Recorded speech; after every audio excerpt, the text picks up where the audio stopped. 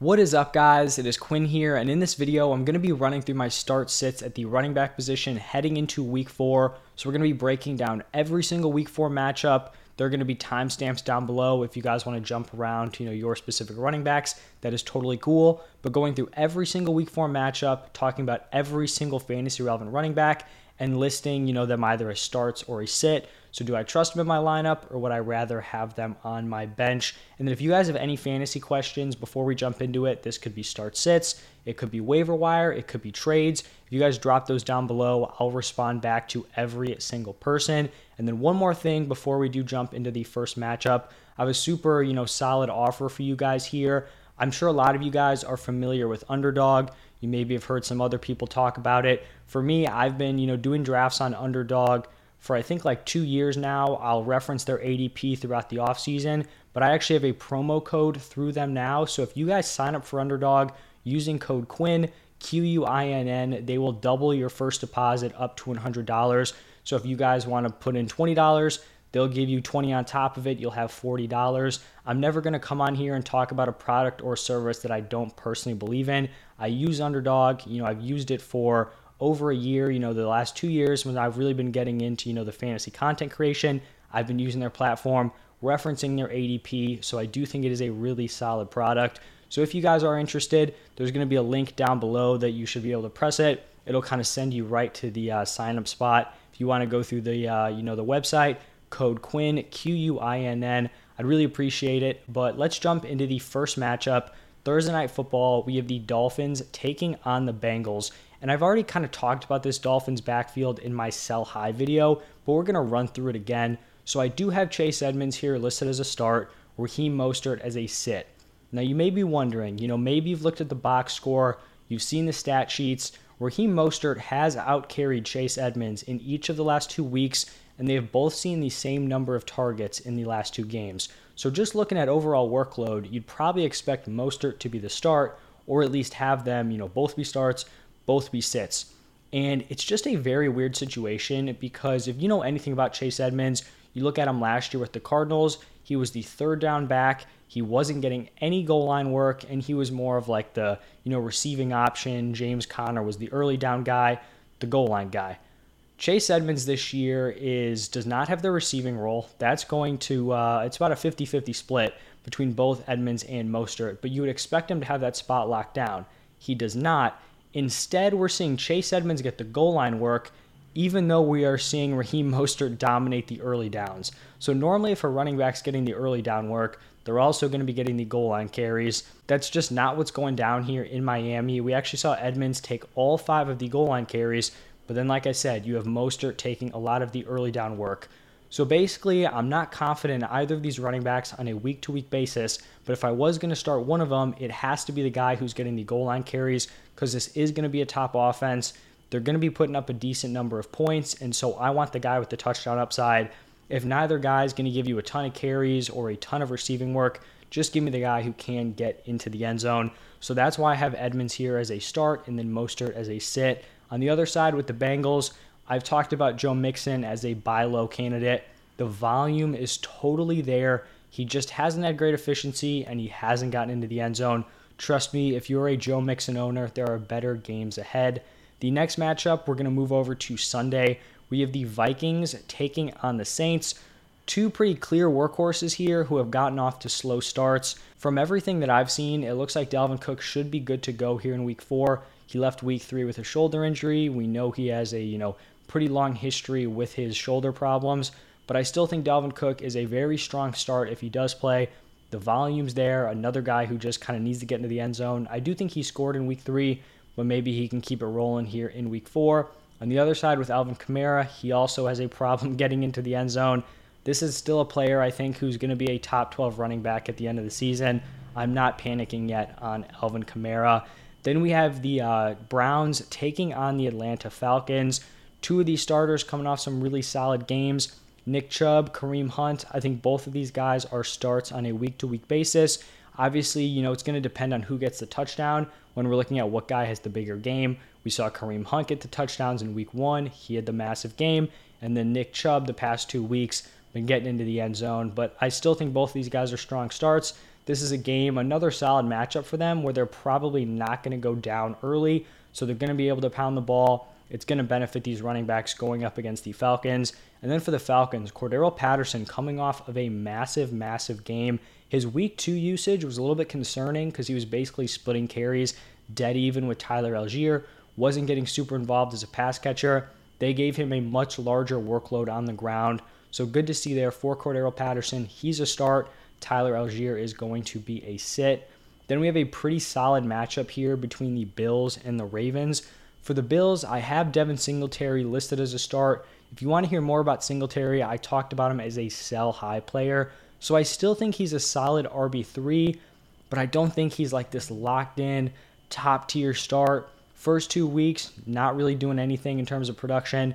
Comes out, has a massive week 3.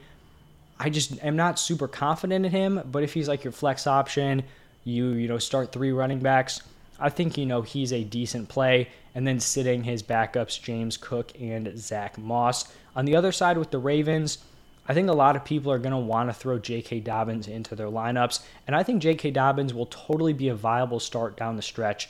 But just hear me out why I'm a little bit cautious about starting J.K. Dobbins here in week 4.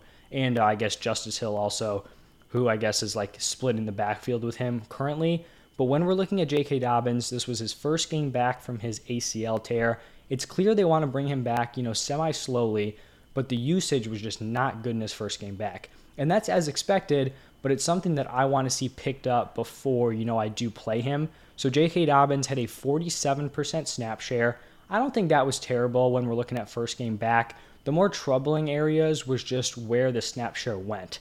So J.K. Dobbins only played on 33% of the goal line snaps, only 33% of the short yardage snaps, 0% of the third down snaps, and then he had 53% of the early down work.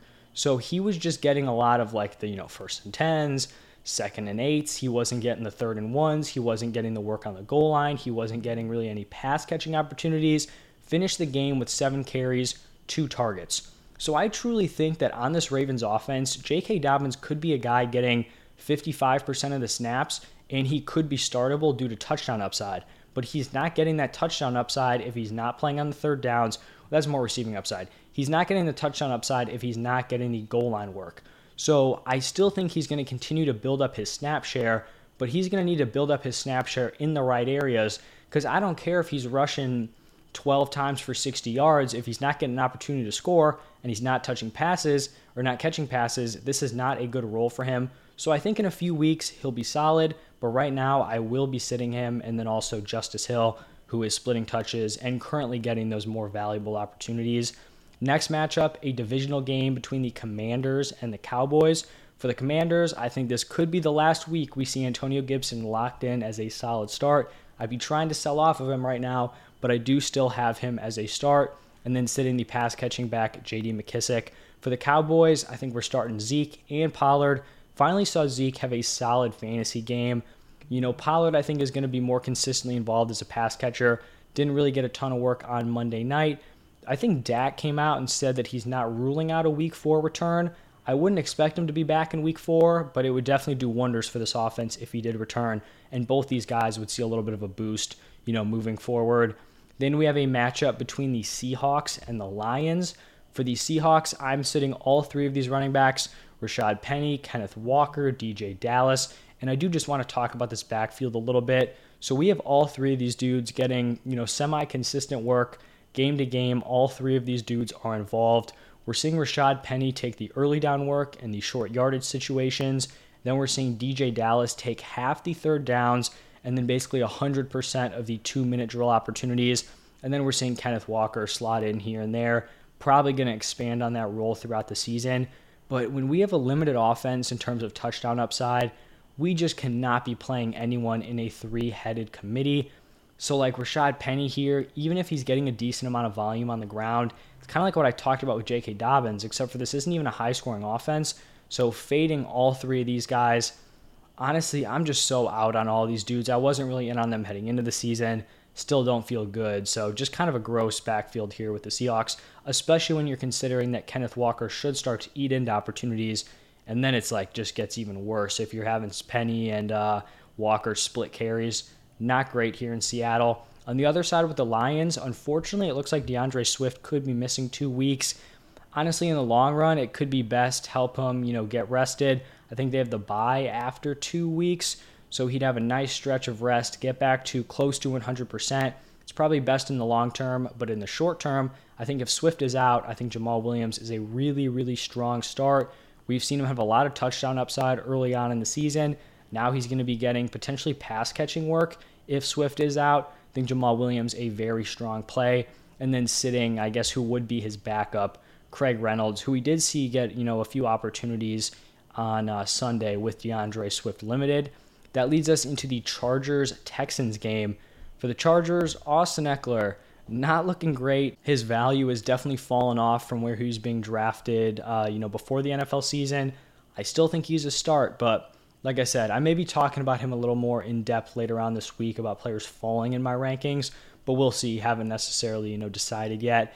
And then sitting Sony Michel, who's getting some opportunities, potential goal line work, but just not enough going on there to start Sony Michel. And also forgot to mention Rashawn Slater out for the season.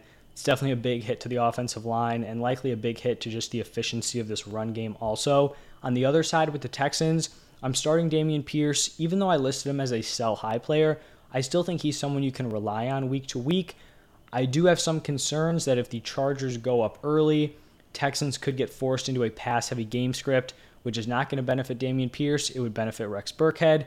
But still, I'm starting Pierce. He's going to have a decent opportunity to get into the end zone if they're on the goal line. He's getting that work, and then sitting the pass-catching back Rex Burkhead. Then we have the Titans taking on the Colts. This is just a game where you're firing up the 2 workhorses. Derrick Henry hit a bounce-back week 3. Jonathan Taylor's been a little bit underwhelming, but you're obviously throwing him into your lineup. And then sitting Nyheim Hines, who just doesn't have enough consistency as a pass catcher or really touchdown upside in this Colts offense. Then we have the Bears taking on the Giants. And so for the Bears, we saw David Montgomery leave in week 3. He didn't return, and then we just saw Khalil Herbert go out and tear it up. I mean, in games where Khalil Herbert is kind of given the reins, the man is very, very solid. So right now, it looks like David Montgomery is day-to-day, which we would assume he would come back in week 4. I do have David Montgomery listed as a start, but I would say if you're a David Montgomery owner and you saw that Khalil Herbert performance, I think you got to be a little bit concerned here, because if David Montgomery starts to give up touches to Khalil Herbert, even like a 65-35 split, this Bears offense is not good enough to give David Montgomery much of a ceiling if he is splitting touches. So if he's not getting, 15 plus carries per game, it's going to be tough for David Montgomery to be a, firm mid to high end RB2. So if you can kind of sell high on David Montgomery using his week 2 numbers against the Packers, it's something I would consider, because I would not be surprised if Khalil Herbert is eating into that work. Because, I mean, even if you're a guy who likes David Montgomery, you think he's a very good running back, I think you still have to admit that Khalil Herbert is very solid also and is a viable play. And if you have 2 solid running backs, why are we giving one dude all the work, wearing him out, breaking him down, when we could be splitting it? Just something to think about if you do own David Montgomery. If Montgomery does miss, I think Khalil Herbert is a locked and loaded start. And then on the other side with the Giants, good to see Saquon Barkley continue to ball out. I'm recording this on Monday night. Apparently he was a little bit banged up at the end of the game, so I don't know if that's anything serious. Obviously, we're hoping he's all good to go. He's been through enough injuries, but if he's playing, he's a start. If he's out, obviously we pivot. I still don't think this is a situation where if he's out, we go with a guy like Matt Breida. Just not really interested in his backup. I think Saquon's producing there because he's just a stud, not necessarily a great, offensive situation. Then that's going to lead us into the Jaguars taking on the Eagles. And as someone who was a big Travis Etienne guy heading into the season, it's time to just give James Robinson his flowers. I mean, this man is a locked-in start. He really, when I think back about how I was supporting Travis Etienne, I feel like the signs were there, for him to be a solid pick, Etienne. I feel like the process was right. You have this young top prospect who's competing with a dude coming back from an Achilles tear, which has just been a death sentence for basically every other running back ever in the NFL. And man, James Robinson just does not go away. James Robinson is just a dude you have to be rooting for. An undrafted free agent, comes out, wins the job as a rookie. Then he comes in, there's a new regime with Urban Meyer. He still is the number one guy, and then he survives another coaching regime, and then is just balling out, right after returning from an Achilles tear. It is very, very impressive, and I thought Travis Etienne could have some value on this Jaguars offense, even after seeing J-Rob as the number one, because I thought they could be trailing in some games. Like I thought against the Chargers go up early, Etienne gets used as the receiving back. Turns out this Jaguars offense may just actually be pretty solid. I mean, Trevor Lawrence has looked really, really strong through the first few weeks of the season. It seems like Urban Meyer just kind of massacred a team that's not horrific. So at this point, I don't think Etienne can be considered as anything more than a high-end handcuff. We could see him, earn some opportunities just based on his own talent, but I think it's clear that James Robinson is not going anywhere. James Robinson is consistently out-carrying Travis Etienne. He's running more routes. He's averaging 18.8 points per game through 3 weeks. And so right now, you just got to give it up for James Robinson. He's a borderline RB1 on a week-to-week basis. And then sitting Travis Etienne. On the other side with the Eagles, I still have Miles Sanders listed as a start. He's obviously not a guy you're ecstatic about throwing into your starting lineup. He almost gets hurt by the Eagles just being this newfound high-powered passing attack, which I was not expecting. I was definitely expecting an improvement, but I mean, Jalen Hurts is chucking it. Devonta Smith, A.J. Brown. I mean, this offense just looks great. So Sanders isn't getting overly involved as a pass catcher, so he is kind of relying on getting into the end zone. So he's definitely not a guy who I love as a locked-in top 24 guy consistently, but I think he's on the fringe of that. And then sitting Kenneth Gainwell. That leads us into the Jets taking on the Steelers, and I talked about Breece Hall as a buy low option. This is time for Breece Hall to start taking over this backfield. He showed signs in week 3. I have Breece Hall as a start, Michael Carter as a sit. Just to kind of reiterate what I was talking about, this was the first week where we saw Breece Hall out-snap Michael Carter. Breece Hall was out there for 42 snaps compared to Michael Carter's 36. Breece Hall ran 10 more routes than Michael Carter. Breece Hall took 80% of the short yard situations. He took 86% of the third downs. He saw half of the 2-minute drill, which is something that he hadn't seen in previous weeks. Just him eating into this Michael Carter workload. Hall was targeted 11 times for 6 receptions, 53 receiving yards. He also equaled Michael Carter's rushing production on 3 less carries. So it is Breece Hall's time, and I'm very excited to see him expand on this workload. For the Steelers, we continue to fire up Najee Harris. It seems like he's dealing with some injury concerns here. We saw Jaylen Warren get some really solid work on Thursday night, which is not ideal because one of Najee Harris's kind of calling cards was that he's just going to have a massive share of this backfield.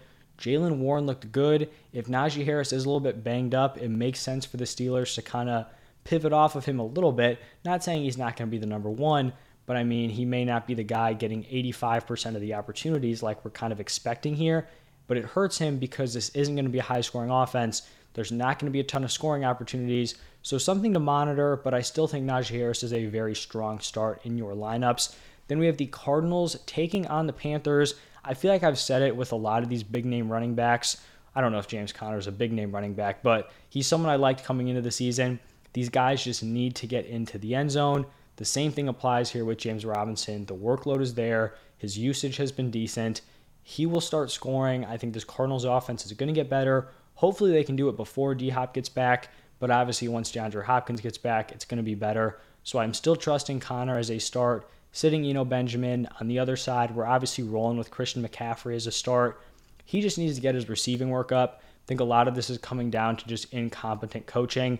It makes no sense that on your offense you have 2 solid players, McCaffrey and DJ Moore, and neither of them are getting the ball consistently.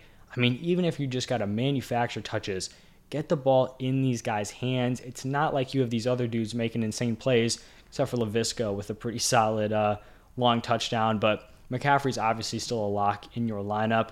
And then we have the Patriots taking on the Packers. And I do want to talk about this Patriots backfield here because I think it's clear both of these running backs are startable. I have both Ramondre and Harris listed as starts, but I do think Ramondre Stevenson is the running back to own in this backfield. We saw him kind of take over in terms of usage in week 2. The fantasy production didn't match it, but that usage finally transferred over into production here in week 3. We saw Ramondre take 62% of the snaps. Damian Harris took the other 38%. Ramondre Stevenson had a 65% route participation, which is really strong, and then also outproduced Damian Harris on the ground. Both of them got into the end zone.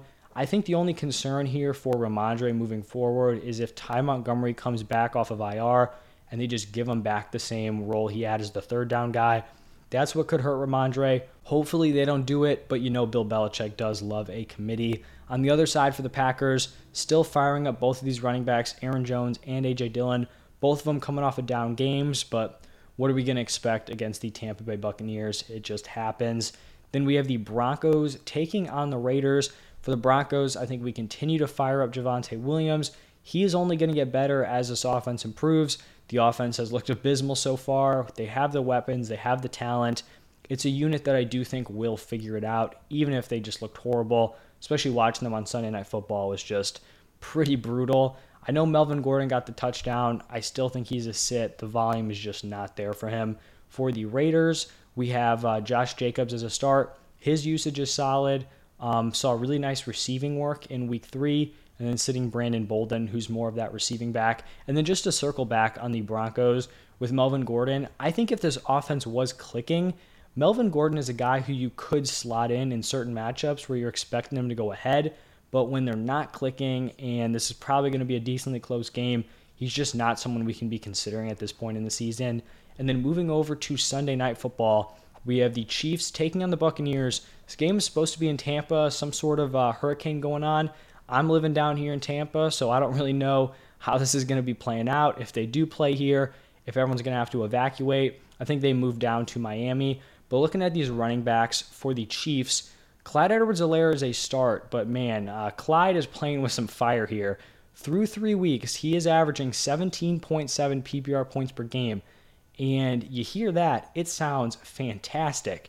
Then you look at week 3, the dude played only 40% of the snaps. He had 0 rushing yards on 7 carries, and we saw, the supposed third down back McKinnon take 52% of the snaps and run more routes than CEH. So this is a spot where if you can sell his production, it's something you should do. I still think he's startable, but it would not surprise me if over the next 5 weeks we see CEH averaging 10, 11 points per game with a massive fall off from this hot, 3-game stretch to the season. And then I will be sitting Jerick McKinnon. Leonard Fournette, another one of these, RB1s who has very top production like Joe Mixon, but just has not scored. I think Todd Bowles came out and said, we got to get some other running backs involved. Some people may believe that, Leonard Fournette's about to lose a bunch of his workload. I mean, if you take Leonard Fournette from 100% of the opportunities to 85, it's not something I'm going to be complaining about. Leonard Fournette is going to be solid once they get the weapons back. The offensive line gets healthier. Evans, Godwin return. Obviously, Evans is going to be back this week. So Fournette just needs this offense clicking. He doesn't need every single opportunity. I'd much rather have 80% of the opportunities for Fournette in a good offense than 100% where they can't even move the ball down the field. So Leonard Fournette is someone I'm still definitely starting in my lineup.